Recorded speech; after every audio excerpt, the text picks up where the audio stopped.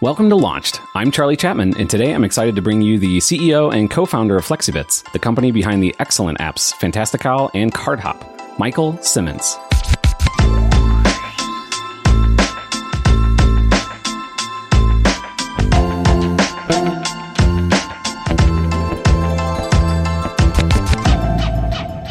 Michael, welcome to the show. Hey, Charlie. Thanks for having me.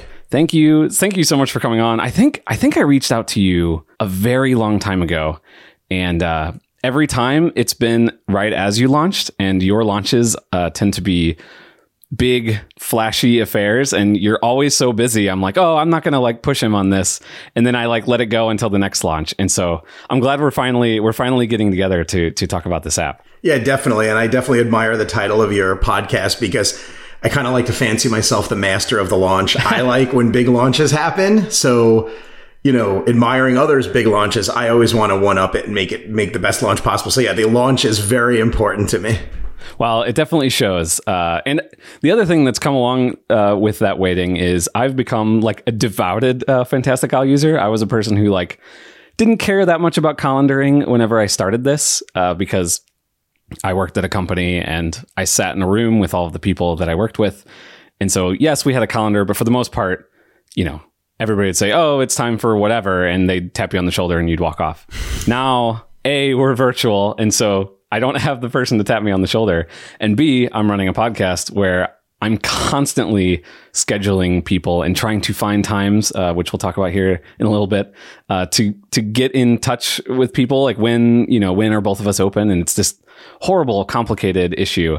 And Fantastical has become the lifeline of driving me through the day. And so I think this time has been a good wait in terms of me being excited about this, at least. That's great to hear. Cool.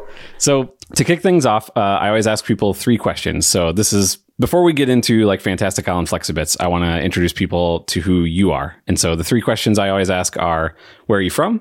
Do you have a formal education related to what you do? And then what was your career leading up to Flexibits? Great questions, and I'm going to talk a lot now because there's a lot to that. Yep, that is why I just barrage you with 3 questions, and then I usually step back and try to close my mouth because this is where the good stuff comes. Yeah, so good question. So the first thing is from New York. I grew up on Long Island, New York, if anyone's familiar with it. Actually a town called Massapequa, which most people seem to know it whenever I mention it. But yeah, I grew up in New York. And second question was, do I have any formal background in what I do? Not formal in the thinking that, I went to college for computer science or specific something towards it. But what's interesting is I did go to college for communications and media arts. So video, film, broadcasting, movies. Yeah. And I personally find that very related. I personally find that very intertwined.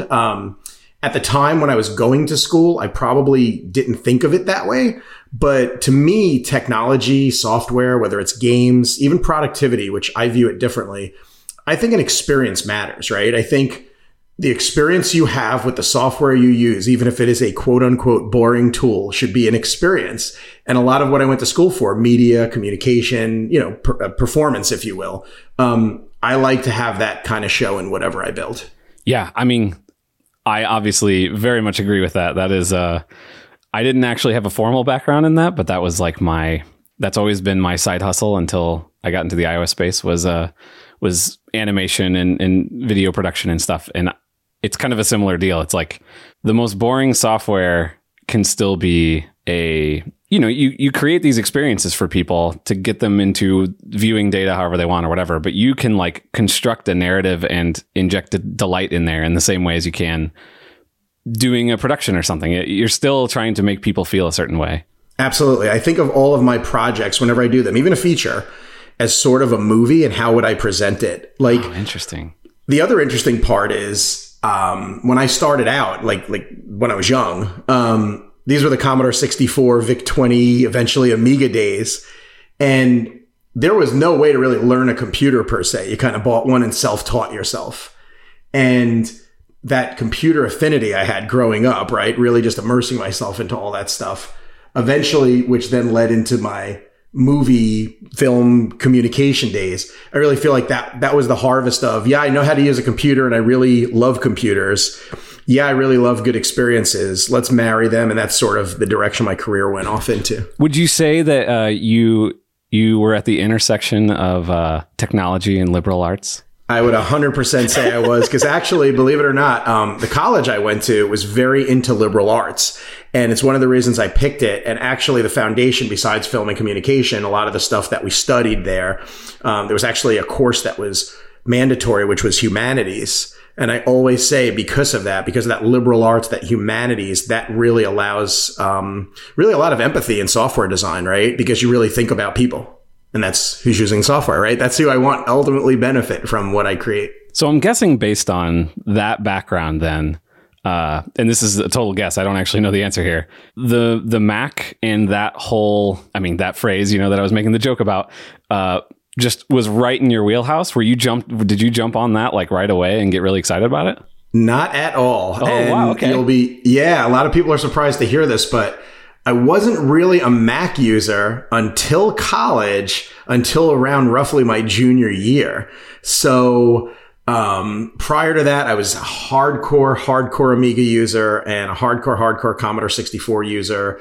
Obviously had a lot of video game systems. I'm a child of the 80s, so Atari 2600 and Television, Vectrex, and on and on and on. Sega Genesis, eventually Nintendo, blah, blah, blah. But my point was, no, I was not into the Mac at all. I got into it in college, actually, thanks to a roommate of mine who had one. And I remember at that time, the Amiga was kind of going away, was just dying out. And I remember seeing his Mac, and he was very into customizing it. Like, he would customize his hard drive icon and all these other things. And I remember being like, oh, that's really neat. Like, there's these things on Mac. I never knew Mac could be this kind of personal, right? Right. And it just, it attracted me. And then eventually I got a Mac, and the rest is history. Okay. So the rest is history it could be the other title of this show at this point. So we're gonna keep digging into that.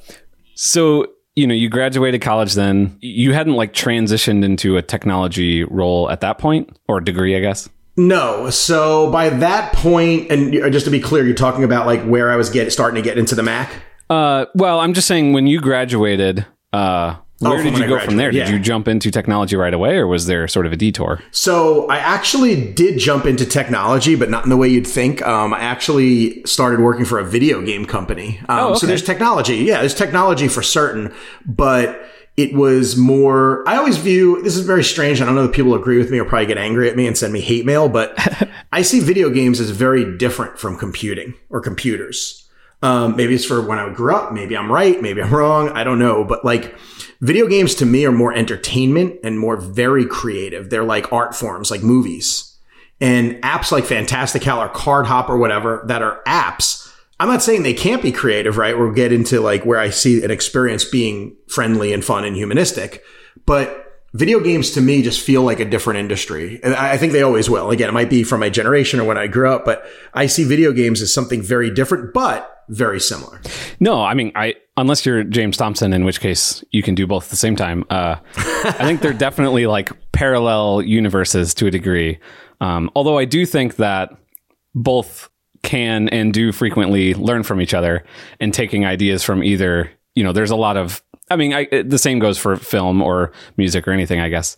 But I definitely feel like they're on very different tracks as far as goals. They might both technically be, running through a processor, changing ones to zeros, but they're very different in terms of how you would construct them and how they're consumed. Oh, they definitely are. And actually, a good way of putting it is this way. I would have never, when I graduated working for that video game company, ever thought I'd be making software for a living. I thought I'd be in maybe the gaming industry or doing video games, whatever it is.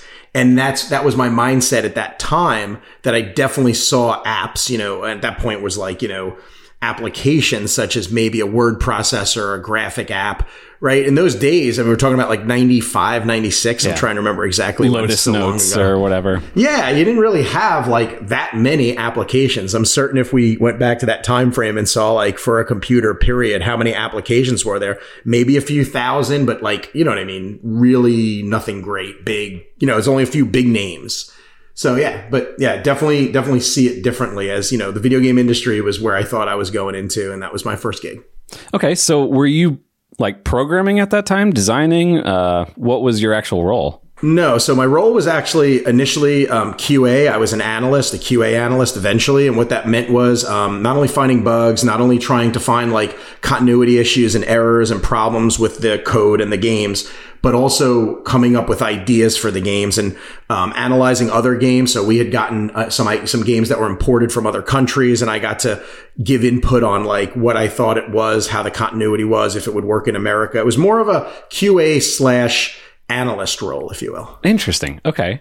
And it was really neat. I really liked that job a lot. It was a lot of fun. Yeah. I mean, it sounds, especially at that time when, I mean, I guess the same was for software, but like so much of video games was defining itself at that time in terms of what it was as an industry, as a user experience, all of those things. That would have been wild. Yeah, there were fun times. I mean, that was just when the PlayStation was coming out and just when the Sega Saturn was coming out, you know, 32-bit gaming and 64-bit gaming, and really just starting to push the envelopes. And, you know, fighter games were getting more polygons and everything. It was a fun time. I mean, I just remember seeing some of the stuff being like, man, we're really accelerating now. So how did you transition from that to software? So one of the questions I think you were asking, which I want to just touch on a little bit, is I don't have any programming background formally.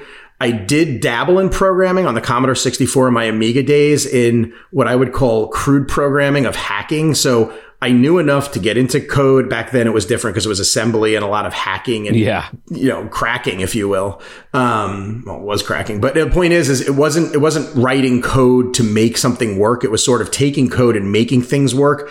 I don't want to say cut and paste coding because it just wasn't that way, but, you know, similar to that. So I always had an interest in code. I always understood what the code did. I always, you know, basically know how this stuff works, but I never really directly had this, I'm going to go into that and build stuff.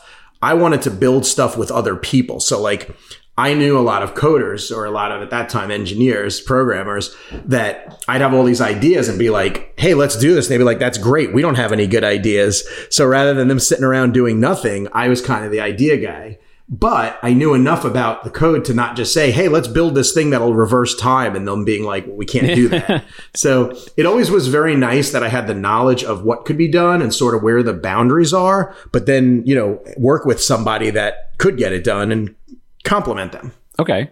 So, and that was even in the game, at the game company you were at? Yeah, that was in the game company. And then that starts fast forwarding. So to ask, you know, you're then asked, how did I transition? So after the game company, I ended up working for one of the biggest, well, it was really the biggest in New York, but telecom companies that did cable TV and a lot of entertainment, DVR. Like I worked in the new media group, so I was literally on the forefront of DVR and TiVo and all of these things that we have today where, you know, we just take it for granted. Streaming, right, exactly. So that was a lot of fun. And that I was a project manager, product manager, and I actually did a lot of user interface stuff there. So that transition from video games to more, if you will, apps, right? Because these were apps on the front end controlling the streaming for the video. User interfaces, how you actually make things start, how you do purchases, how things appear, how buttons appear, how people interpret the stuff. Actual experience of a human being interacting with that software. Exactly. And that's when I knew I loved user experience, user interface, the interaction part of it. I realized that was my forte, just like with the film, just like with the movies. I liked making sure that everything was pleasant, easy, and simple. You know, just that was my thing. That was my passion. So there's been a lot of jobs in between there and Flexibits, but the short version is I got ultimately back into the Mac industry, or got into the Mac industry right after Cablevision. There was a company in California that wanted me to become the head of product for these software drivers they were making. It was like hard disk drivers and CD-ROM burning drivers, CDR drivers. And that got me into the Mac industry. And, from there, it's been a wild ride, and obviously to get into my own gig at Flexibits. But yeah, that was the real, okay, you're getting into software, moving out to California, working for a company that makes Apple software. And then, yeah, a lot of things after that. I'm happy to go into them, but there's a lot. Oh yeah. I mean, that's what this show really is like, I kind of want to get into where did Flexibits come from? Yeah, sure. So, so that company was called ProSoft. They actually had a subsidiary called Radiologic. Radiologic was the company that did the CD drivers, hard disk drivers, a lot of utility type stuff. Okay. Very esoteric today. No one would really care. But in those days, they were quite important because to mount a hard disk drive, to mount a CD burning, a CD drive to your Mac, to get stuff to work, these tools that the company made were incredible. And what happened then, if you believe it or not, is Apple acquired that company. I was there for a pretty short amount of time. And then one of the things that I was involved in, Apple acquired the company. And that CD burning software actually became the burning software that was part of the iMac, RipMix Burn, and iTunes stuff that you probably remember from 2001. Well, that's kind of cool. So yeah, that was really cool. And then went to work at Apple, did some stuff there. The stuff I did at Apple was really more in education. I was a system engineer, and I did some stuff with the retail stores there. So that was a little more eclectic because from a product point of view, it was a very different time, right? Apple was a very different company in 2001 and 2002-ish, that time frame than they are today. So there wasn't a lot of software opportunity per se there. Okay. So then I moved on. I went to work for a company that actually was featured in an Apple keynote. So here stays my connection to Apple. They were called Pasco Scientific, and you may have remembered one of their products. I want to say the name was ImagiWorks, but my brain's a little hazy right now. But basically, they made these sensors that measured things like gravity and force. And if you remember the Phil Schiller demo with the iBook on Wi-Fi, he jumped off a platform. Yep. Yeah. So ImagiWorks was part of Pasco Scientific. And my role there was actually a really cool role. I helped them with a lot of their marketing, trade shows, and videos. I actually did a lot of video production for like demos. We were actually doing like podcast videos before they became a thing. Oh, nice. So getting to flex that degree a little bit again. You got it. No, exactly. And I remember like they needed someone for videos. I'm like, I'll do it. Yeah. And they were like, really? And then, I made some stuff and they were like, wow, this is really good. And I loved it. I mean, I love that company. It was a really good time. And they're, besides just generic physics and scientific products, they did a lot of stuff with computers, specifically Apple. And, being part of that keynote was so much fun. And, it was just a great time. So then after that, I don't know if you remember an old company that's sadly defunct now, but Ambrosia Software. I have definitely heard that name, but I couldn't tell you what they did. So a couple of things as I say them, you'll be like, oh yeah. So they had a game called EV Nova. They had a game called Maelstrom, Bubble Trouble. Then they did some software utilities, Snaps Pro X or Snaps Pro 10 and Wiretap Studio, which was an audio recording tool. They had, when the iPhone came out, something called iToner, which allowed you to do ringtones. Very, very, very eclectic company in that they did games and utilities. And notice earlier I said I saw them as different. Yeah. So it's really super unique about them. And I always will admire Ambrosia. It's one of the great companies. And I really, really was so proud to have even been able to work there. They just did really cool stuff. It didn't matter. And that's part of where I got to today is seeing, hey, you don't just have to be a utilities company or a boring utilities company or just a games company. If it makes sense and it's a great product, do it. I think we're seeing some of that also. I'm sure you're familiar with Panic, of course, very well. Yeah, that's the example. Yeah. I feel like I somehow bring them up like every episode. So I was holding back. But yeah, they're like the obvious example. No, it's hard not to. Yeah, no, it's hard not to bring them up. And what's funny is Panic has always mostly been a utilities company, right? With Audion and I'm trying to think of all the Transmit. Apps. Transmit. Yeah, exactly. And then on. But they're now, well, for a while now anyway, getting into games. And there's again that, hey, who cares? We're a utilities company. We could do games too, right? Like we'll make cool stuff and whatever it is, it is. Yeah, exactly. So I like that attitude. Obviously an Ambrosia Software, a Panic, a Flexibits, we have more ability to do that because we're smaller companies, right? So right. There's definitely a nice thing to being small. So you can just kind of do stuff like that. But yeah, it's very rare. I mean, you probably can't name on more than one hand of fingers how many companies do games and utilities. I think I couldn't probably name more than 3 or 4. Like, really. There's a reason Panic is the one that always comes to mind because there's not a lot. Or they're well, like Ambrosia's not around anymore. So yeah, really it is just Panic. What was the original Slack company? What wasn't he trying to make a game like multiple times and he kept accidentally making super successful companies? Oh yeah, exactly. Yeah, Slack came out of a game company. Yeah, exactly. So, but that's a little different in that they were a game company and they had an internal tool that they published, right? Where Panic is and always will be, at least in my heart, a utility company. They make power tools. I don't want to say power tools that it has to be a power user, but their tools are powerful tools. Right. They let you do things that you couldn't normally do with beautiful, simple user interface. That's what I would describe Panic as. But then, okay, cool. Hey, we have this opportunity to do Untitled Goose Game. Let's do it. Like, why wouldn't we? We have software. We know how to sell it. We're smart and we're, fun. Let's do it. So, but Ambrosia really had that attitude initially, I would say. Panic did foray, I want to say this because Cable will kill me, but like they did foray into games at one point because they had done these CDs for Macworld where there was a hidden game on there. Oh. So, and they always do fun stuff anyway. I mean, look at Audion. But my point is like now they're like a proper utility games company similar to Ambrosia. So yeah, I find that very cool because I think games and utilities are so different personally. Okay. So you're at Ambrosia and I'm still like, man, but how do you get from there then to your own independent company? So Ambrosia was a very interesting time because the iPhone was coming out. There was a lot going on at that time. I was literally there at the precipice of Mac days. Now there's a thing called the iPhone, and what are we doing to do that? And I had all these ideas about iPhone and where we would go and all the stuff that would grow. And I found out about a company called Cultured Code, which you may have heard of, a product called Things. Right.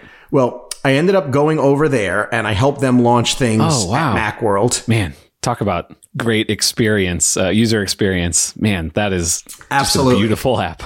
No, absolutely. And, at that time when I was leaving Ambrosia, I was actually mulling around starting my own thing. That was sort of the seed of Flexibits at that time. But Things was so beautiful. The guys were really good guys. When we chatted, we had really good synergy. I really wanted to work with them.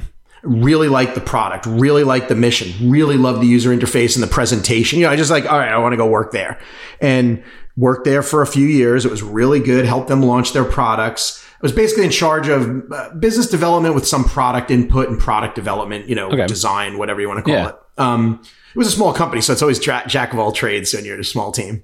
And that was so much fun. Helped launch that, helped launch the iPad app. Really, really good times. They're based out of somewhere in Europe, right? Yeah, they're in Germany. They're in Stuttgart, Germany. Yep. So, then at that point, when I was there and I was working on Things, I kept having itches to do all these features. As you know, with Flexibits, and I'm really proud of this now, because now I can look back, right? I can say last 11 years, 10 years of Flexibits, we shipped a lot, Charlie. Like, I think about what would Michael back in 2009, 2010 when we started this have expected if I looked forward. I should have made a list of what I think will ship in 10 years. I didn't do it. But looking back, I'm like, oh my God, we shipped so much stuff, like more than I think I would have guessed. And that's why I decided to start my own thing, is because whether it was Ambrosia or Culture Code or whatever, I always had let's do more. And it's really hard to do that, right? When you don't have your own company. You're trying to get other people to shift their priorities and you're just like bubbling over with ideas that you want to try and make happen. Exactly.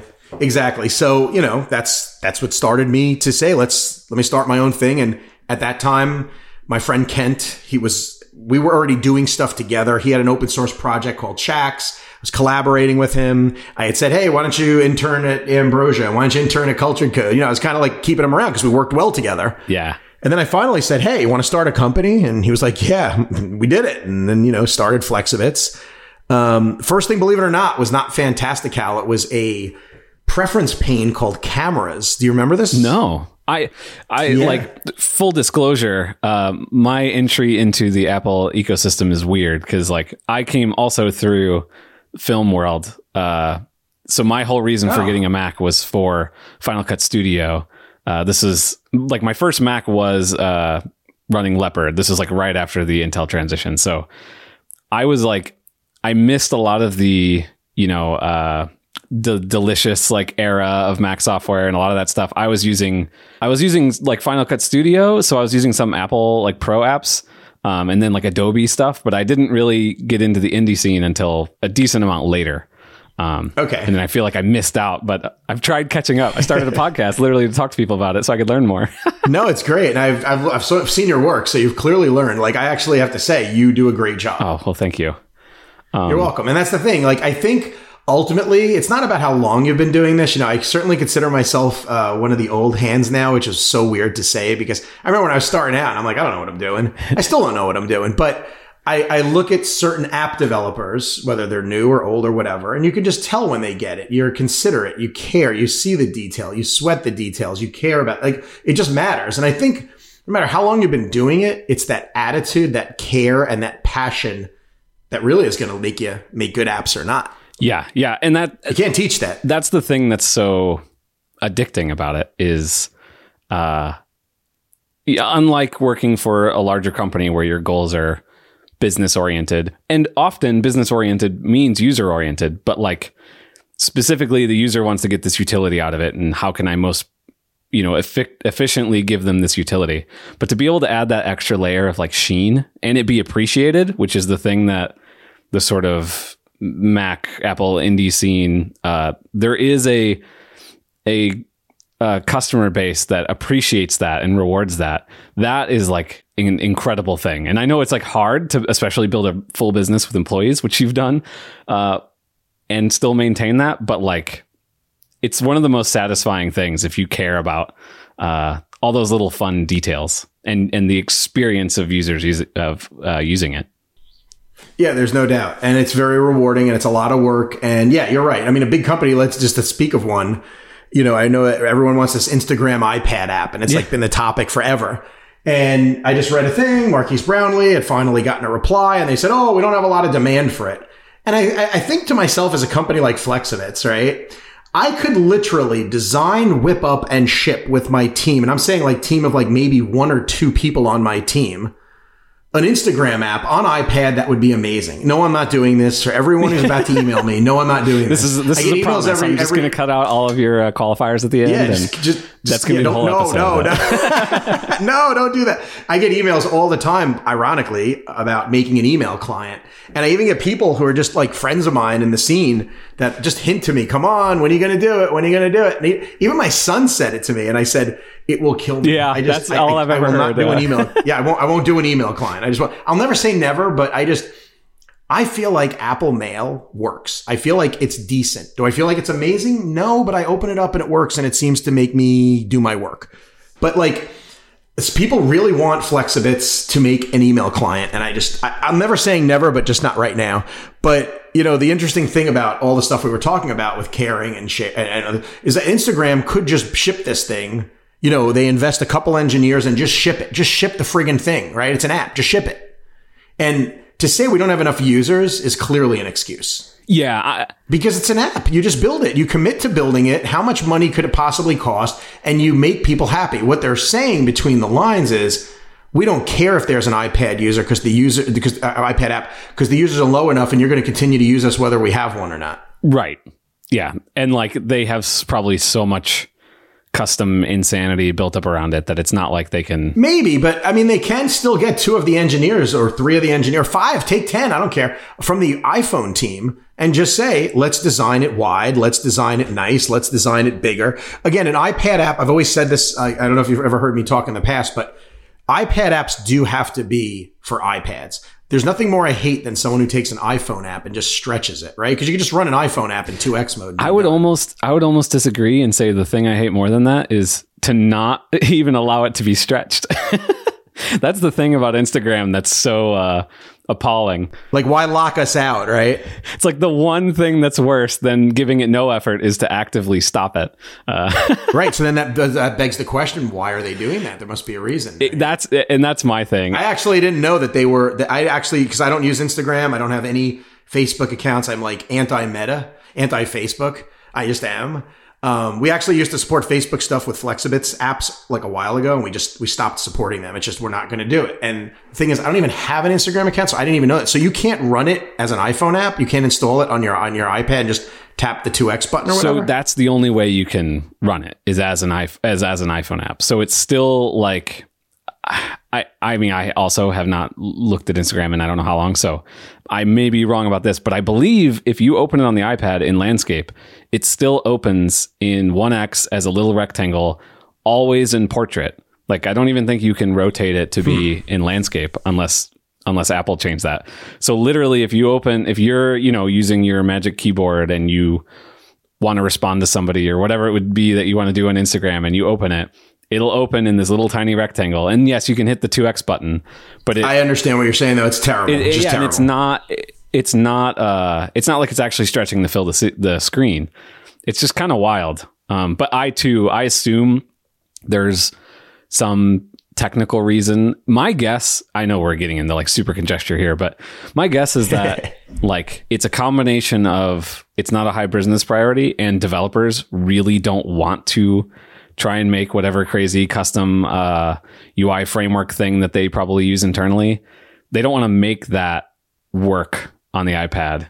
And so like business would probably be like, sure, yeah, like if we could spend, this tiny amount of money to do it, let's do it. And the developers are probably like, yeah, but do we really want to support this and have this added to all of our litany of things? But who knows? Yeah, I guess. But I still feel like it's just someone there just has to say, okay, let's do iPad, whip something up and make it basic. And then let's see how it goes. It's certainly a solvable problem. Correct. So from my point of view and your point of view as developers, we know they could solve it pretty easily. Yeah. And last time I checked, they have a lot of money, so they just don't want to solve it. And, the thing they want to tell the community is, there's not enough users. So that's that, right? We'll move on. Yeah. I'm not an Instagram user, so I don't care. I just find it hilarious. I find the whole thing hilarious. It's like everyone is passionate about something and you don't give it to them. That's like the complete antithesis of Flexibits. Yeah, no kidding. Oh, except an email client. Sorry, everyone. Yeah. Except for that. Yeah. So your equivalent is what you're saying. All right. So exactly. I saw what you did there. I knew that was coming. So yeah. So we were talking about the camera's preference. Yeah. Yeah. So the way Flexibits, believe it or not, got kicked off is a friend of mine had given me an idea because at the time in 2009, I don't know if you remember, but when like you'd plug in an iPhone into your computer, into your Mac, but you'd have maybe a digital camera as well, like a Canon digital camera. You couldn't pick what would happen when you plugged it in per camera. There was a global, when I plug a camera in, do this. Yeah. But at that time, people were starting to get multiple cameras. I might have a DSLR. I might have an iPhone or whatever. So we created a preference pane that literally just, you enabled cameras. All your connected cameras showed up in a list. And you'd say, when you connect the camera, do this. And that's it. It was literally a solution to a problem. It went over really well. People loved it. And then, Kent and I said, let's do this. Let's actually make a real app. Like that wasn't a utility. Okay, fine. It is a real app per se, but let's do something bigger. So had you like both left your full-time jobs and started a company and then this was like the first thing? Or were you still both working?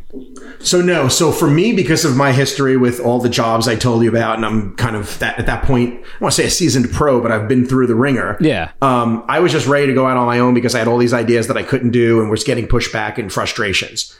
Kent had actually just graduated from college. So he was a lot younger than me, but he was doing software development long enough where I had worked with him for, at least X amount of years. I don't remember how many years it was, but we'll say at least 4 years, 5 years, a long enough period of time that we knew we worked well together. Right. So because he was graduating college, I knew he was looking at companies. I don't know who they were. I can't remember now, but let's just say it was Apple, Microsoft, whatever it was, the usual suspects, right? I remember saying like, you don't want to go work at a company. You want to work with me and let's build something good. It's almost like, I'm certainly not going to say Steve Jobs, but like, let's change the world, right? Why are you going to go work at a company? Do you want to sell fizzy pop for the rest of your life or sugar water or whatever? Exactly. Sugar water. Right. Exactly. So it was similar to that, but I was kind of saying to Kent, like, dude, you're just graduating school. Why do you want to go work at a company? Let's do something awesome. Right. And he agreed and we did it. So obviously he's now been with me and I've been with him for about 11 years. So pretty interesting that he went right from college to Flexibits. And if you talked with him about his experience, it'd be like, yeah, college Flexibits. Wow. Okay, cool. Okay. So the camera preference pane went well. You decided you want to do something real and you have a giant, cup full of ideas that you want to make happen. Was a calendar app one of those ideas? Believe it or not, no. So a lot of the ideas I wanted to do, they were certainly productivity in nature. I will tell you that there were a lot of task management to do stuff that was left over from my things days. Yeah. And it wasn't things that they were planning on doing. It was things that I wanted to add to the app, right? So I was like, oh, we should be doing this and we should be doing this. So I had all these ideas, but I kind of had said to myself at that time to challenge myself, as I usually do, I don't want to do a to-do app because leaving things from being on a to app to go to one, it's not really doing anything new. Let's try something different. So Kent, the only thing Kent had was he had this project that he had done in college, which was a natural language parsing engine. Didn't do anything, but it would take input and give output. Okay. So he was sort of like saying to me, what should we do with it? And I remember thinking, okay, well, what are things that you could turn words into that are problems? Because that's like, now it's easy to be like, oh, yeah, of course, calendaring, right? But when you don't know what the answer is, it's really hard, Charlie. Like I remember initially it wasn't just like, oh yeah, we got to do calendaring. We were like going through all these ideas. And at that time, because, I was starting to plan the company and do a lot of stuff. And I also had, I was doing some advisory for companies. I always had things on my calendar. And I remember one day I was using iCal because that's what it was called at the time, not calendar, but iCal. And I remember clicking a bunch of times to make an event. I'd have to be like, uncheck this, check this, type in the time, type in the date, blah, blah, blah. Remember, there were no personal assistants. This is back in like 2009, 2010. So we take all this for granted now. And there were a lot of clicks and taps to make that event. And I remember going, we can take the parsing engine and you could just enter a sentence and all of those things will instantly come out without all the clicks and the taps. The clicks and the taps are the key presses for the sentences, right? Interesting. So then I chatted with Kent and he's like, yeah, that should work. And then we built a prototype. And then I was responsible for, well, how would the app look? And I always remembered this app that I loved. And a shout out to Peter Maurer because it was his app called Menu Calendar Clock Bar. It had like the stupidest name, but it was basically a calendar that sat in the menu bar that would show some of your events from iCal. And that just, it was informational, right? And then you'd be able to have like a quick view calendar in your menu bar. And I remember even at the time I told him, like, I think they discontinued it. And that's part of the reason it was actually good that they discontinued it. Cause I was like, I want that back.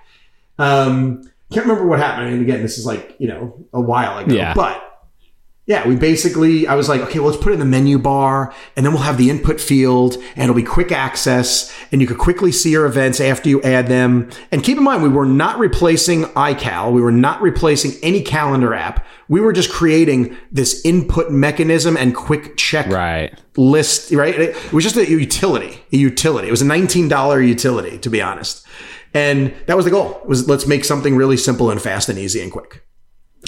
And that's it. And then it took off and people loved it. And features came in. And from myself using it, I'm like, I want more. I want more.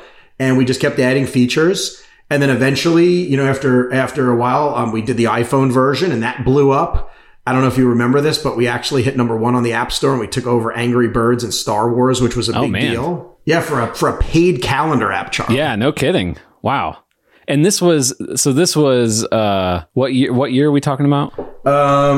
We are talking about roughly 2012, but okay. I'm quickly going to my database to tell you because our release notes, we've kept our release notes up. Really, we want all of our release notes for history so you can really see what we've done. 2012. Okay. 2012. There's actually a few articles where they were talking about how we took over the top paid slot over, Angry Birds and Star Wars and all this other stuff. And it really showed that you make a really good app, people are going to buy it. So it's interesting that you started on the Mac because this is still this was when the iPhone was sort of taking off. The Gold Rush era was, I guess by 2012, the Gold Rush era was over. The iPad short-lived Gold Rush maybe was still happening right then. But you started out with a Mac app and it's built on top of iCal. And then was the iOS version, was it a full calendar app then at that point? Or was it also kind of like a quick view / quick input layer on top of iCal? Sort of. So what happened eventually, the menu bar app, believe it or not, when we launched 1.0, we didn't even have delete or edit. It was really bare bones. I remember actually... honestly, that's one of the advantages of the fact that we have these sort of platforms to build on is you didn't have to build an entire calendar app for V1 that did everything, because like there's so many insane edge cases and stuff. I assume that you've since had to do for the calendar, but it would take forever to do the first version of that. Oh, definitely. And, one of the things I always try to give this tip, if there are any indie developers listening or any developers that period, or just developers, when you have something that's decent, and I really mean decent, it shouldn't be bad, but ship it.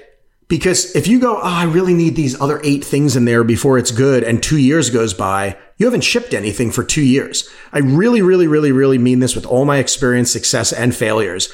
When you have something decent, ship it. Get it out. Let people use it. Figure it out. Because I remember when we were launching 1.0, Kent and I were actually having arguments about, delete or edit. Maybe we'll wait a few more months and add that, because, right, it's not a simple thing to add, especially when it's just 2 people. And we really, I was certainly more nervous than Kent was. I think Kent was just like, well, let's get it out and see what happens. And I was more like, no, I got to have these features. But I think we both eventually agreed, okay, yeah, it's probably not that big of a risk, right? Like I was getting him worried, and then he was kind of making me feel better, but then I was getting better and he was getting worried. And then we finally both just said, well, let's see what happens, right? And what happened was not much. The app got out. It did what it wanted, and people wanted those features. And guess what? People wanting those features means they love the app, so they're willing to wait 2 months for that feature, right? They'll stick around. Right. And guess what? We coded that feature and it was in. And now, obviously it's much more. But yeah, so when iPhone came out, just to answer your question, it was what I like to say, this is what I was saying earlier about an iPad app should be a good app for an iPad. I have a philosophy very strongly, you'll never change me, I know I'm right, that a mobile app on iPhone should be on the go. It should be mobile. It shouldn't be too much. It shouldn't be so complicated that someone has to stop and figure it out.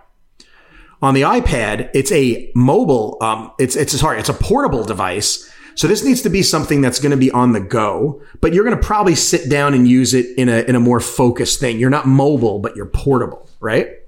And then a laptop is similar to a desktop where you're working and you're focused and you're a power user and you really want productivity. And we made the iPhone app, and it will always be this way because this is the way I design and my team designs our apps, is a mobile app, an app that's on the go. It should never be complicated and overpowerful. That said, we've done a great job with Fantastical 3.x and forward of feature parity on iPhone, iPad, and Mac. And it's pretty amazing. I look back at like some of the decisions we made because there were times where like, oh, let's cut that. You really don't want that on the go on iPhone. But then it's like, yeah, but someone's going to miss it because they're used to using it on iPad and Mac. Right. But you really have to think and design for a long time to get it to be mobile versus portable versus productive for the desktop. And these initial versions, like where we're at right now in the story, were you sort of in the product management, marketing maybe role, and Kent was in the engineer developer role? Yeah, we were actually talking about this today. A good way of putting it at that time, it was kind of like Kent did the code and I did everything else. It's not exactly true. We laugh about it. Like, don't take that out of context because Kent certainly does a lot. And I input on code as well, even if I don't code. But it really is like that. I come up with ideas. I'm like, yeah, I chat with him. We figure it out. I work on the design. I do the design usually with designers. So I'm really good with design in terms of user experience, layout, and all of that. But I'm not necessarily the best at pretty pictures. So I like to work with designers that like are able to not only do pretty pictures, but that also know user experience and we can collaborate on the features. Did you work with designers in these first versions? So yeah, on the very, very, very, very, very first one we ever did, the 1.0, was a designer named Raji King. Okay. And, basically I went to him and said, I want it to look like this. And he came back and I'm like, no, I don't like that. Let's do this. I'm very, I know what I want, right? So I'm sort of opinionated because I already have it sketched out. And then he was really good in keeping up with me and taking criticism and changes and input and comments. And, off we went. Then, a little bit later, we started working with Wolfgang Bartlemy, who we currently work with now. He's our main designer. And yeah, just he and I iterate through everything. I come up with the ideas, I work with him, we work it out, he designs it, we cut it up, we put it in, and we're done. We're starting to work with more designers now. Obviously, as we grow, the team has grown a lot. So I know we'll get up to where we're coming, but like when we started, it was just Kent and myself, obviously 2 people, and we're up to 19 now. Yeah, that was literally the next thing I was going to ask is like, kind of where we left off is you have a Mac app, you have an iPhone, an iPad app, and it's you two. I'm sure it's going to come up here in a minute, but at this point you have a paid upfront app. So it's all about getting new users, and there's kind of the ups and downs that go with recurring revenue when it comes to that. At what point did you start bringing people on as far as like full-time employees? So I will tell you, it was two of us, like you said. Once we started getting the iPhone app out and then eventually the iPad app, we did add a few people to our team. We were at the most right before we went to subscription with the 3.0 2 years ago, because that's the thing, right? The one-time app business, I consider that the old business. The subscription business, when we decided to go, okay, we're really going to do this. We're going to make all of our apps subscription. We're really going to give value. We're really going to focus on not having to worry about shipping every other year, but just when can we ship? That's when the business really changed. But keep in mind, it was only 2 years ago. It was literally 2020. So even with all these years we're discussing, the most we ever had, even though we're at 19 now, was 6. So we added people on organically. So we got like a customer support person, and then we added another engineer, and then we added another engineer. And then eventually we had one more engineer. I think then we added another support person. So my point is like, we ended up like doing this pretty organically. I can't necessarily give a direction on like one size fits all, but what I would say is when you have ideas and you want to execute them and you have the funds, right? The money versus the time, because, right, it's always the trade-off of time, quality, and money. Yep. And you got to pick, some people will say you got to pick one. I say you got to pick two. Yes. I mean, whatever. There's different philosophies on which one gets cut. But for me, you can't have all three, right? Because you just can't. Like, something has to ship in a month. I guess you could acquire a company to speed up time, but then that might lower quality and on and on and on, right? They all have and they all have an impact on each other. So my favorite one, of course, is time, because I just want to ship everything today, right? But it doesn't work that way. But so it was the two of us. Then eventually we added a third and a fourth and a fifth and a sixth. And then the jump went fast because it was from the 6 to where we're at 19 that happened in under 2 years. Wow. In fact, really the 6 to 18, which was a tripling, happened after only about a year or so. We didn't slow down, but because of the big launch we just had with Fantastical scheduling, we definitely decided to focus more on the current team and doing what we did than just, growing as we had over those 2 years. Now we're back to growth now, and we have a lot happening now in terms of scaling and growing, because we were able to take a breath now that we've shipped. Right. But yeah, it's all going to be organic. We don't have, we're self-funded, we're bootstrapped, we're growing well. We're very happy with how things are going. Our customers love us, especially now we've had 2 years. So we really know, hey, in the first year, how many people canceled? Right. Wow, not many. Churn rate. Okay. In the second year, is the hammer going to come down and people going to go, no, we don't want to pay after 2 years? Whoa, wait, they're not. Because we really are so lucky. I mean, I know it's more than luck, right? Because it's a good app. But I do feel lucky at how well people are retaining and staying in the app and not churning out. We have incredibly solid numbers. And it's not to brag. It's more to say that's great, because guess what? We can keep adding features and making the value better. And we hope they'll stick around. Provide stability. Or year 4. Exactly. Yeah. So, okay. I have more questions about that, but I'm going to try and rewind a little bit here. Sure. So at this point, where we last left off, you have 2 apps. You're adding people slowly as, needs and funding make it available. But you didn't have recurring revenue on Fantastical. So the only way you could make new money then was new people buying the app, which of course means a big new splashy set of features, and you're acquiring brand new customers this whole time. That's right. Were you mostly investing in Fantastical then at that time? Or I know you came out with CardHop at some point in between here. Were you doing a bunch of other apps too? So no, it was pretty much all Fantastical all the time.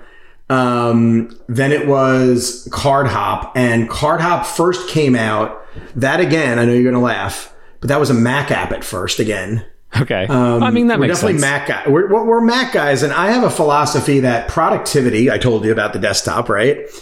You do mean productivity on your desktop. It's just how it is. People who want to get into productivity and who really are caring about productivity are on their desktop. It's the truck. So Yeah, so you do it on the Mac first because you can go big. You can do all the things you want to do. Then you can say, okay, what would that look like on the Go iPhone? What would that look like, remote on an iPad that you're sitting on a couch or whatever? iPad, right? So that was 2017. So to give you an idea of this timeline, Fantastical for Mac, so the first version of Fantastical for Mac came out in 2011, okay? And it was actually, ironically, it's coming up soon, May 17th. So 2011, then we had the iPhone and then eventually Cardhop comes out in 2017. Okay, yeah, that's more recent than I was thinking. So yeah, it's about six years after Fantastical, basically. Wow. Okay, so that was your first major app then after Fantastical. So I'm going to throw one in there. We had an app called Chatology. I don't know if you remember this one. No. Yeah, so Chatology was an app that actually stemmed off of the project that Kent and myself had first done before we ever started the company or whatever. That was 2013 that came out in. So it was about 2 years after Fantastical. And what we had decided was, okay, we did Fantastical. That's great. Let's do something else, just to have a little diversity and also work on something different. Now, keep in mind, we knew Fantastical was already successful, right? But we just wanted to change. We wanted something else, another product to fall back on. And what Chatology did was, it was a log viewer for messages or iChat at the time. And if you remember, searching for messages, past messages and iChat or messages was just terrible. It was like terrible. So actually, we built a log viewer that would be the fastest way to find your chats. And it did really well. We ended up sunsetting it, just so you know. We sunset it in 2020 because Apple changed messages. They actually made search good. They changed at least it was usable. one of those things. The problem at least usable. So the problem was solved. And we kind of felt, okay, and we would have to have rewritten it for the new database because they changed search, right? And we were just like, you know what? Why are we rewriting it? It works now, right? That's great. So it had its run of 7 years, did well. It was a Mac only app, very specific use, right? You have to be using iChat or messages and want to find chats. But that was another product just to throw in there as I'm going down memory lane. Okay. But definitely it was like Fantastical was the thing until Cardhop. Yeah, for sure. 100%. Cool. Okay. So Cardhop comes out. Was part of the reason for that to sort of diversify? Or was that another one of these, like, we just want kind of something else to satisfy our creative energy? It really came from, we were supposed to actually do a contacts app with Fantastical roughly a year or two after we shipped Fantastical. It was kind of the plan, right? Kent had that parsing. It was always the next thing. Yeah, it was always the next thing. But then Fantastical took off and we're like, I guess we should do an iPhone version. I guess we should do an iPad version. I guess iOS 7 came out. We better do version 2.0 and on and on and on, right? Whatever. You're just trying to stay on the bucking bull or whatever they call it whenever you find product market fit. Yeah, it's sort of like that. Yeah, it was sort of like that. But I also, I really consider myself looking out way forward. Even though the bucking bronco is riding right now, I know this isn't forever, right? So we better start doing something else, or otherwise we're not going to be super happy 5 years from now. Maybe, right? Now, obviously looking forward now, we're in 2022 and Fantastical's doing amazing. So that bucking bronco has been a long ride. Right? Like, it's pretty cool to say that. But Cardhop was always a passion of mine personally, because we had the parsing engine, and besides calendaring, I said, we could also make a good contacts app. Imagine the parser would do this, this, and this. And actually, the parser for Cardhop is better than the parser for Fantastical, and I'll explain why. On Cardhop, whatever you type in, all of the context for what needs to go where is kind of naturally in there. First name, last name, address. Addresses usually have a number in them, right? Like a street number, right? A state is usually 2 letters, but if it's not, you can do a lookup for the state name. So that's pretty straightforward. There's only 50 of them, right? Or whatever it is. We can start expounding out into countries. But my point is, like, the parser with Cardhop for contacts is really magical. You just type it in and it knows what's what, and you don't have to have any, like, I don't want to say there's special syntax with Fantastical, but it obviously can't do every single thing, right? Because there's things you need to kind of prime it to do. But Cardhop really was just one of those things I'm like, we've got to just, so we always, this is funny, we were always working on Cardhop. Like, even though it came out in 2017, I think in 2013, like I said, we came out in 2011. So around 2013, 2014, we started working on it. But it always kept getting pushed to the side for, like you said, the bucking bronco, right? And finally, at some point, me being the shipper and the launcher, like we talked about, I was like, all right, we got to get this out. We've got to do this. And we rallied the troops and we did that. But CardHop, the ultimate question you asked is, CardHop is part of the strategy of what we do at Flexibits, which is to make people's lives better through productivity. We have a calendar app. And now we have a contacts app, and contacts flow into calendars, just the way calendars flow into contacts. Right. But I will tell you, contacts is not how do I say this? It's not an attractive topic, right? I always say, like, no one really cares, right? No one's going, oh, I really need a contacts app. Wow. I've been, searching the market. It doesn't people aren't feeling daily friction. Yeah. With regards to their current contact situation, the same way that they're feeling daily friction with their calendaring situation. But you use your contacts every day for myriad reasons. So the thing is you may say you're not feeling friction, but how do you know that what you're doing, the way you call up a message or you email me or whatever it is, well, how do you know that actually isn't a slower way? You're doing it. There's no friction, but it might actually be a worse way to work, right? Yeah. I guess what I mean is you're not feeling pain to the point where you're going out and seeking a solution. Whereas calendaring, similar to email, which is probably why you get so many requests for email. It's like, even if you don't know that there's a better solution out there, when you're using your email app, you're just feeling pain. And so you're like, there's got to be a better way. Whereas contacts, there might be a way better, or there is, like CardHop is amazing. There's a way better way to do contacts, but it's not something that you sort of intuitively understand when you're using whatever default you already have. Like, this is horrible. I need to find a better solution. It's not until you're presented with the better solution. That's true. But I'll tell you one of the reasons why, I think, is with email, there's an app for email. For calendars, there's an app for calendars. No one interacts with their contacts daily in the contacts app. Right. That's true. You use it occasionally. So this isn't when you use it, you probably go, grumble, or add to new contacts or whatever. But you kind of do it once per day, once per week, once per month. You're not really doing it. And by the way, I'm not insinuating that everyone should be managing their contacts, because they shouldn't be, right? It's a good thing that they're not. Casey list. But CardHop was never meant to be a boring database of contacts. We already have that. It's called Contacts by Apple, right? We wanted to take contacts and use them in a way where not only can you add them and edit them and find them, because obviously search is critical, right? The whole point of contacts is to find them, right? But to interact with them. And that's the thing we do with CardHop that I think has really made people love it, and that's been sticky. And just so you know, we have lots of other ideas. This is a work in progress that we think the more we keep doing with it, the more we keep interacting and integrating it, the more it will become a really critical part of, wow, I really can do all this with my contacts. But let me give you like one quick example. So when you're going to make a phone call or an email or a Skype call like this or whatever, the old way, which is fine, is you kind of go to your other tool and you kind of search for me, or you kind of look in history, or maybe use autocomplete or whatever it is. But you're kind of thinking about it in another place. With CardHop, just like with Fantastical, it's in the menu bar. You open it up and you type what you want and you get it. So if you type Skype Michael Simmons, or copy Michael Simmons home, or Michael Simmons 555-1212, and that's my new number, and it's not in the existing card, so it knows automatically, well, it must be the new number because it doesn't exist. It really makes it this magical, wow, that just worked kind of situation.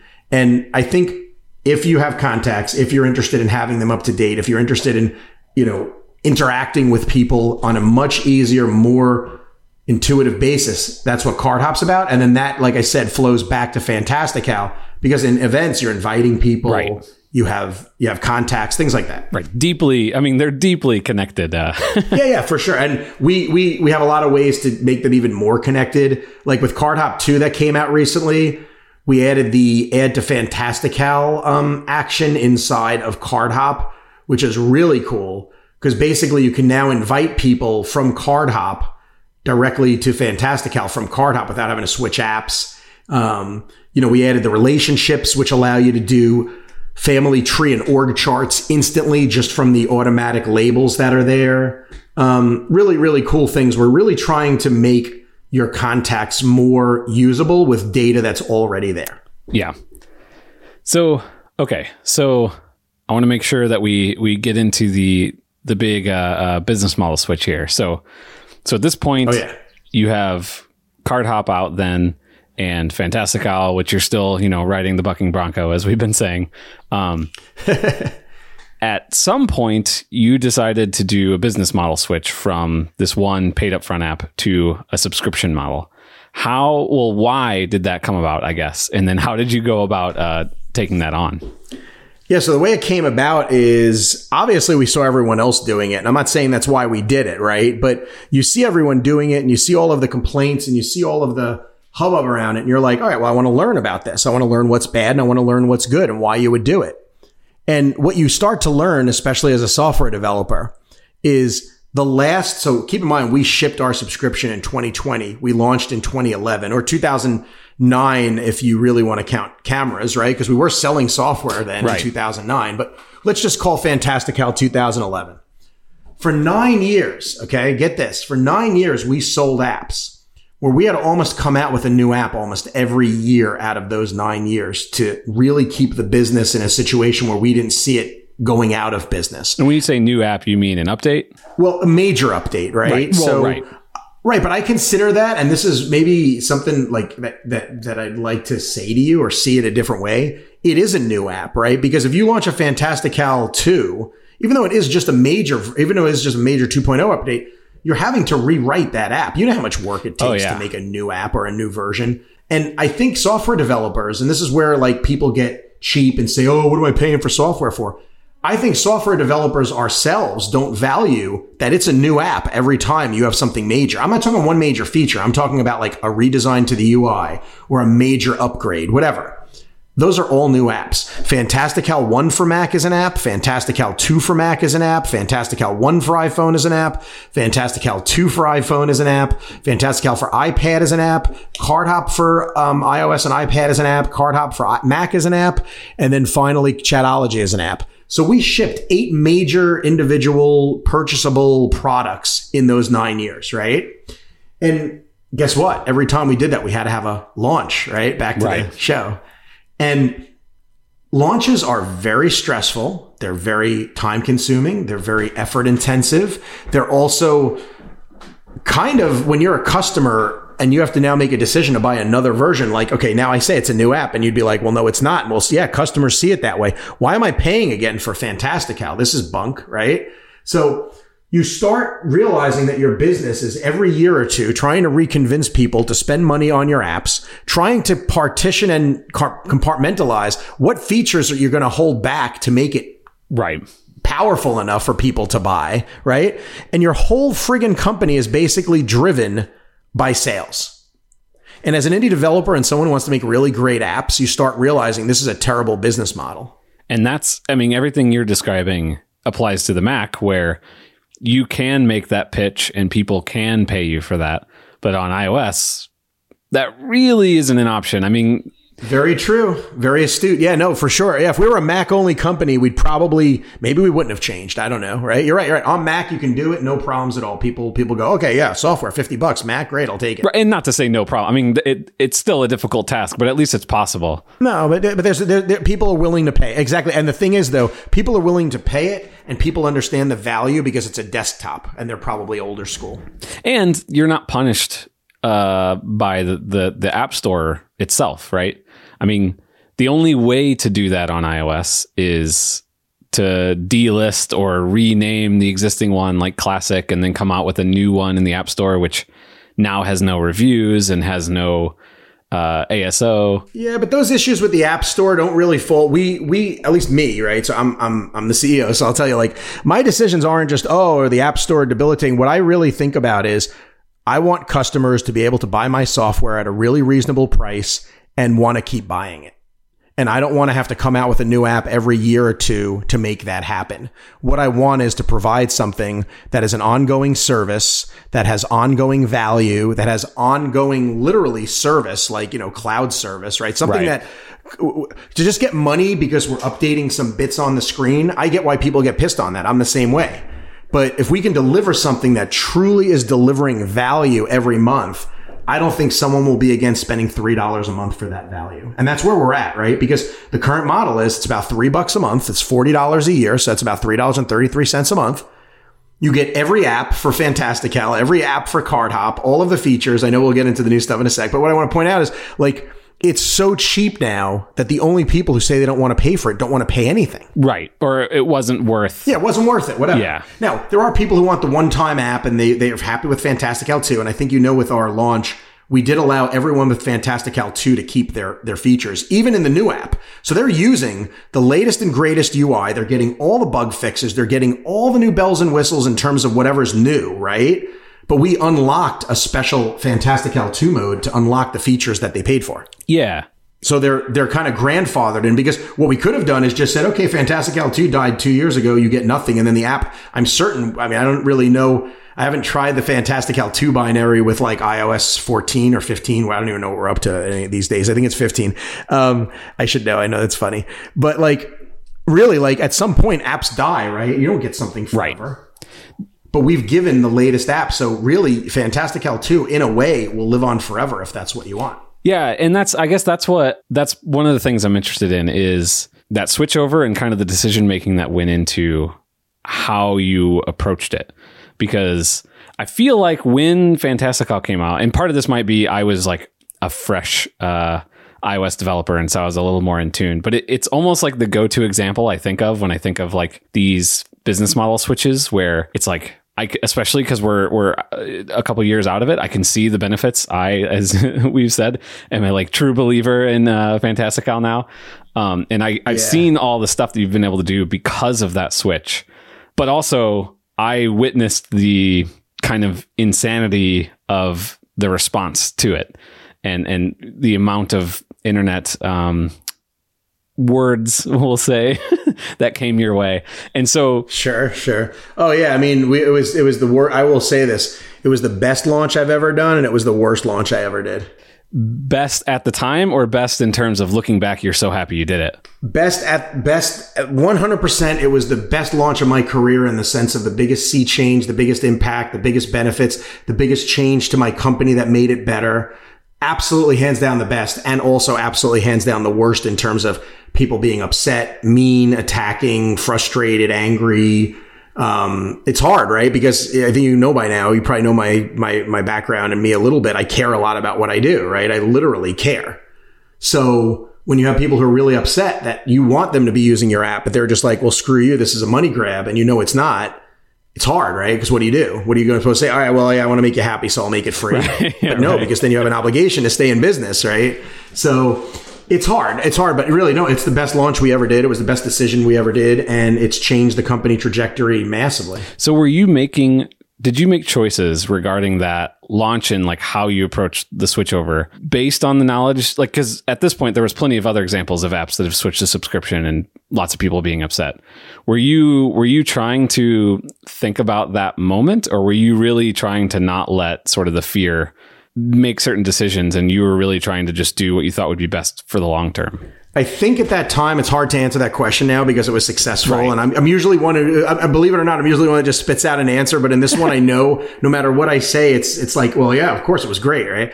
I really, truly, honestly, in my heart, believe it that day when we launched, if I could dig deep and think about it, I knew no matter what happened, even if people hated it, if it put us out of business or whatever, then that so be it. Like, I and Kent felt that this was the best way to sell our software to allow us to continue to make apps. Because this is the thing I didn't touch on yet, right? Where we could just keep shipping stuff without any schedule, any planning, any holdback, any manipulation, anything to just make money every year or two, right? That we could just go full bore and make any feature we want. And I do want to say something to you. That in the last 2 years, right, we launched January, I know the date in my head, I'll remember it forever. January 29th, 2020 is when Fantastical Premium came out, right? It's the first iteration of our subscription, which is now Flexibits Premium, because now it includes CardHop. If you go and look at what we've shipped between January 29th, 2020 and today, February 28th, 2022, it is mind-blowing. Like I already said to you, I'm already looking back at the last 11 years of what we shipped. But the last 2 years is mind blowing. We shipped a major update, including switching over to SaaS and, a subscription, all that stuff, which is big in itself, right? But with a ton of features that were in 3.0. But then we continued to ship tons of stuff, the widgets. Then the following year, we added CardHop with a major new version and the widgets for that and on and on and on. And then the updates for OSs. And I can go on. I mean, there's so many features. But then we recently launched Fantastical scheduling, no extra charge for the service. And we have way more. I mean, our roadmap is huge. But when you just look at those past 24 months, to everyone who said it was a money grab or they're just going to do this and sit back and collect the money and all this stuff, I look back and I go, you know what? This allowed us to really do what we said we were going to do, and that's iterate quickly. No more holding things back. No more thinking about how we can sell things and have launches to make money. We're just going to do what we've always wanted to do. We almost run our business now like we don't have sales goals or sales. We don't need it anymore. We have ongoing customers that want to pay, right? So there's no pressure. Right. You're beholden to your existing customers. Right. Exactly. Like your goal is to keep them, which is to make the product better. And that's how we do it. We sit there and we don't think about new customers. And at some point, things will grow, right? We have lots of levers we can pull and things that were on the roadmap for growth. And that's fine. We'll do that. In fact, you'll see a lot of really cool things coming this year and next year with that. But we definitely now just go, hey, how do we make our apps better? That's it.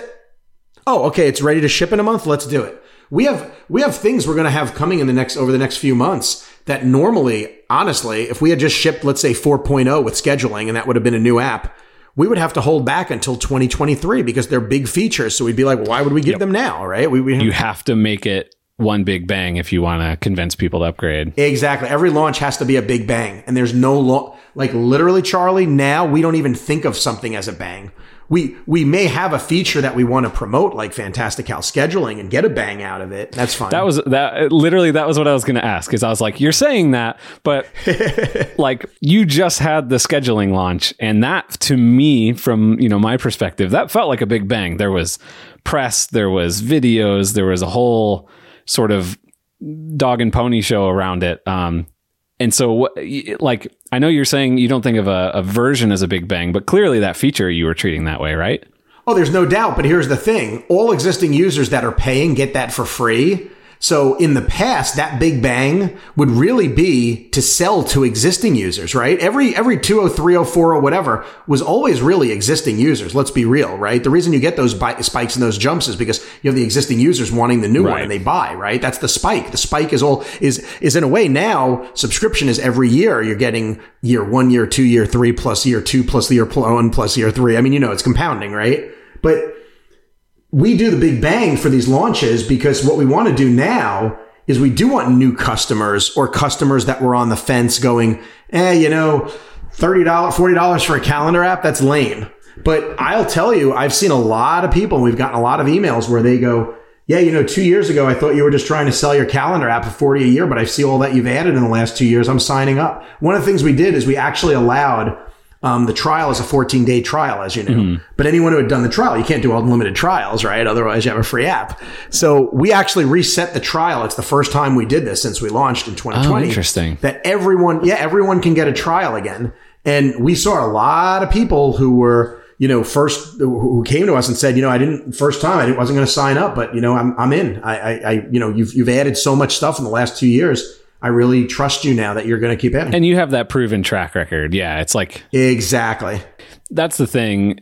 You were paying for the sins of some money grab people probably in the past, right? Where... Well, I'll tell you as a developer, I know there's developers out there right now, their names will not be named, that went subscription, and that I can give you lots of things that those were really the money grab people. And that's why people got mad, because they felt that way. Yeah. And now it's like you can look at the last however many years. And I mean, most people don't see this, but also the fact that you've staffed up, like you're paying people, right? Like the amount that your company has grown is also evidence of that investment. Right. We didn't put that money in our pockets. We hired more people to make more apps. We reinvested it back into the company to make the product better. And that's what we'll keep doing. The goal right now is to continue this growth, start to grow even more, add more features, more products, more services, more abilities. Fantastical, as you know, is a powerful tool. And we have a lot of pro users, corporate users, enterprise users that want tons of really powerful features. I'm not saying that's all we're doing, but there's that as well, right? There's not just the app itself. There's also a lot of people working at work that need it for work features, corporate features. Right. Yeah, man. I'm really glad that we got to talk about this, because this is an app that, like I said, I literally have it open looking at it right now. And I feel like this history is really, really interesting. And it kind of goes through a couple different eras of the App Store and business models. I think that's interesting. I guess one last question, though. I know we're like really close on time here, but when you do these big launches, they do feel like pretty big in terms of getting press and all of that. What is like your strategy going into those? Do you do any paid marketing or anything like that? Or is it all relationships and sort of... It is all organic relationships that are, whether it's press or people or industry people that have known me since so I gave you my whole background, right? I've been doing this since at least 2000. So I'm coming up, as crazy as it sounds, like I said, I can finally say I'm an old hand. I'm coming up on 22 years of doing this plus, right? So lots of old time relations, lots of relations to just people who know my apps and what I do. So typically when I go to someone and say, hey, I have something cool to talk with you about, they want to hear it, right? Because in previous times, I guess they're like, okay, it's been cool, right? So a lot of it is just organic, historical trust. Yeah, that's awesome.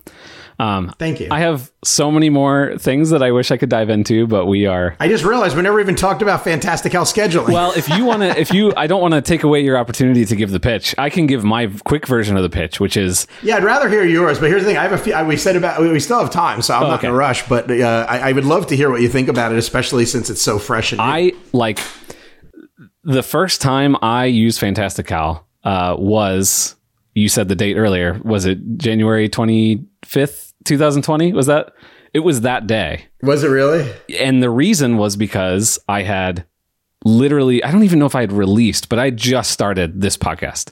And this podcast is me reaching out to random people who I, especially at that time, hadn't really built up any trust in the industry. And so I'm trying to make this as good of an experience as I can for these people.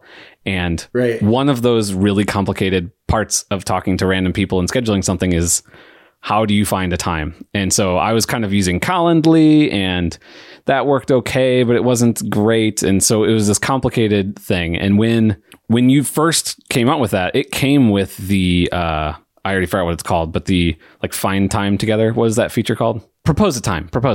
So there's proposals and openings. Openings is where you share your link and someone can just pick the time, one-on-one meetings. Proposals we've had since we launched 3.0, but we've really continued to build on it. Yeah, proposals. And that's what I'm talking about, is that proposals feature. I'd never seen an app with anything like that before. And I was like, whoa, that might solve this exact problem that I'm having.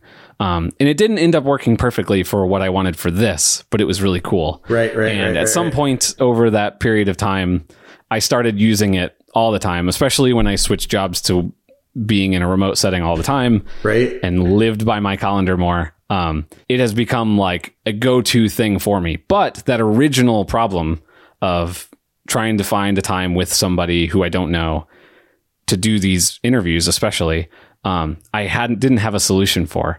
And so, what was it, 3 weeks ago, whenever you announced scheduling? Mm-hmm. It was exactly the thing I wanted. It's because the problem with Calendly is I can link it up with a calendar, and maybe there is a way to link it up with lots of calendars, but it's certainly not intuitive. Whereas Fantastical, I have all of my calendars all in there, and different calendars are for different things and shared with different people, whatever. And I can set up my schedules, my scheduled openings for trying to schedule these interviews with somebody based on all of my different calendars all in one place. And then you have that awesome UI on the web for letting them go through and pick which time makes sense. And it's like a native way to solve this problem that I've been dealing with for 2 years at this point. That's great. Yeah, I was very, very excited whenever I heard rumblings that this might be coming, and I could not be more excited that it's in here now. Well, it was really interesting because we do have a beta list, and then we of course have friendlies that we have like a private list on. And I was getting pinged by friends that knew these friends that were like, how come you didn't include me? And the thing is there were certain people I just didn't, I don't want to make it like, you don't want to offer it to everyone because you don't want to also annoy people and you want it to be somewhat limited. But yeah, I was getting people like, oh, why didn't you invite me? I'm like, oh, you're in, whatever. But I realized there's clearly a demand, there's clearly a traction, and whoever was showing it, confidentially, internally, whatever, it was resonating, right? So you start going, oh, okay, good. Yeah, this has product market fit. This is great. Yeah, exactly.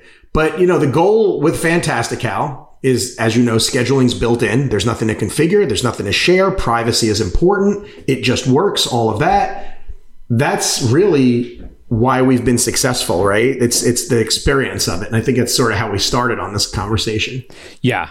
Yeah. It's so interesting to me, going all the way back, that Fantastical's like original thing was the natural language parser. Cause like, I just think of that as like, that's a feature of these types of apps now. But it's really crazy that you sort of grew off of that. How can we make this experience nicer based on this technology? 100%. That parser is actually what started our success. Like, it was the parser. More even ironic is it was the parser that allowed us to have the idea for the app, right? So yeah, it is pretty wild. And it's true. All of the apps you see today, every feature you see today, all stemmed from this parser that we made to make calendar apps. And it seems like that ethos. Like if you were to ask me to have described Fantastical before I started using it, or even maybe right after I started using it, my answer would probably be it's a much prettier, more delightful version of a calendar app, which is kind of a thing that you say about lots of like nice Mac apps, right? Yeah, but that's true. That's fair, and that's true. Yeah. What I now will say is that it's a calendar app that's like very user experience driven, which is like it's a different thing. It feels like when you add features, even if they're features that exist in other places, you're adding it in the Fantastical way. I know that sounds weird, but no, not at all. I appreciate that you're saying this because we work hard to make it. Like whenever it comes out, I kind of go, oh, that is how they would do that, because there's this sort of intended way of using it. I don't want to say intended because that makes it sound like you're saying there's a proper way to do it, but it feels like there's a lot of thought that goes into the explicit experience of doing a thing. Right. And you don't just copy a feature that's becoming popular in the industry, but you kind of do it in a way that matches the ethos of this app. Yeah. And that's how we think about things. It's nice to hear you say it because we really do try to think. Well, so I'll tell you, every feature is really, really, really very highly discussed. We never just add something for the sake of adding it. We never change something for the sake of changing it. We don't do anything for the sake of doing it. Like, I'll give you a perfect argument we have that's going on now. Openings, which is a great feature, you have to opt into. The reason why we have opt-in versus everyone's in is it does share information with your calendar, with our servers. Now, it's very limited. A lot of it is very confidential and anonymized. And, there's nothing really personally identifying per se. There's some, but not much. But the point is, even with it being limited information, it's still yours. Right. So we need to give you the control to opt in. But once it's on, to get to the openings templates, the meeting templates that you're going to use your link to share with people to invite them to your openings, it's kind of, I don't want to say buried, but it's not obvious in your face. It's in a menu. And we've had a bunch of people say, oh, I'd love to have a quick button that I can now there's a keyboard shortcut, but let's say on iPhone, I want quick access to my openings, right? We're working on it. We're kind of thinking about ways we can put it, but here's the rub, right? And this is where, like you said, the way we would do it. Do we put a button in the UI? Okay, fine. You could argue, well, if someone didn't opt in, then you don't show the button. And if they opted in, you show the button. But just because someone opted in doesn't mean they want the button, right? They might be opted in, but they don't want a button now all the time on the UI. And you have to think about things like that because every little bit of real estate, every button you add, everything you change, every dynamic you adjust, someone's going to like it and someone's not going to like it. And everything you take away, like I know someone was like, oh, I don't like this thing. Can you remove it? And you realize, okay, yeah, it is kind of, you'll find 30% of the users are upset that you removed it. And now what do? Right? Now you don't just tell the 30% of the users too bad. Right. So you really have to like belager every point, every detail. And like you said, almost do it how would Flexibits do it. I'm not saying how we do it is the right way. And I'm not saying how we do it is the only way, but we certainly take a lot of time to make it the best way we think possible. And, we get it wrong and then we fix it and we adjust. But yeah, it certainly is a long road to get to what you see.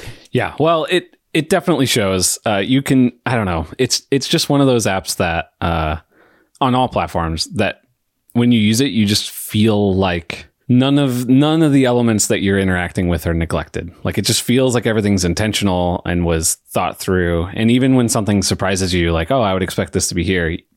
At least I've been using it enough now that I just come to expect like, oh, there's a reason for that. It's not just it hasn't been touched in a while or whatever. Thanks. Yeah. No, everything is very purposeful and everything's intentional and everything is well thought out of. And it's nice to see that you see that because that's why we do what we do, right? We want you to be surprised and delighted. All right. Well, I went a little bit over on your time, so apologies on that.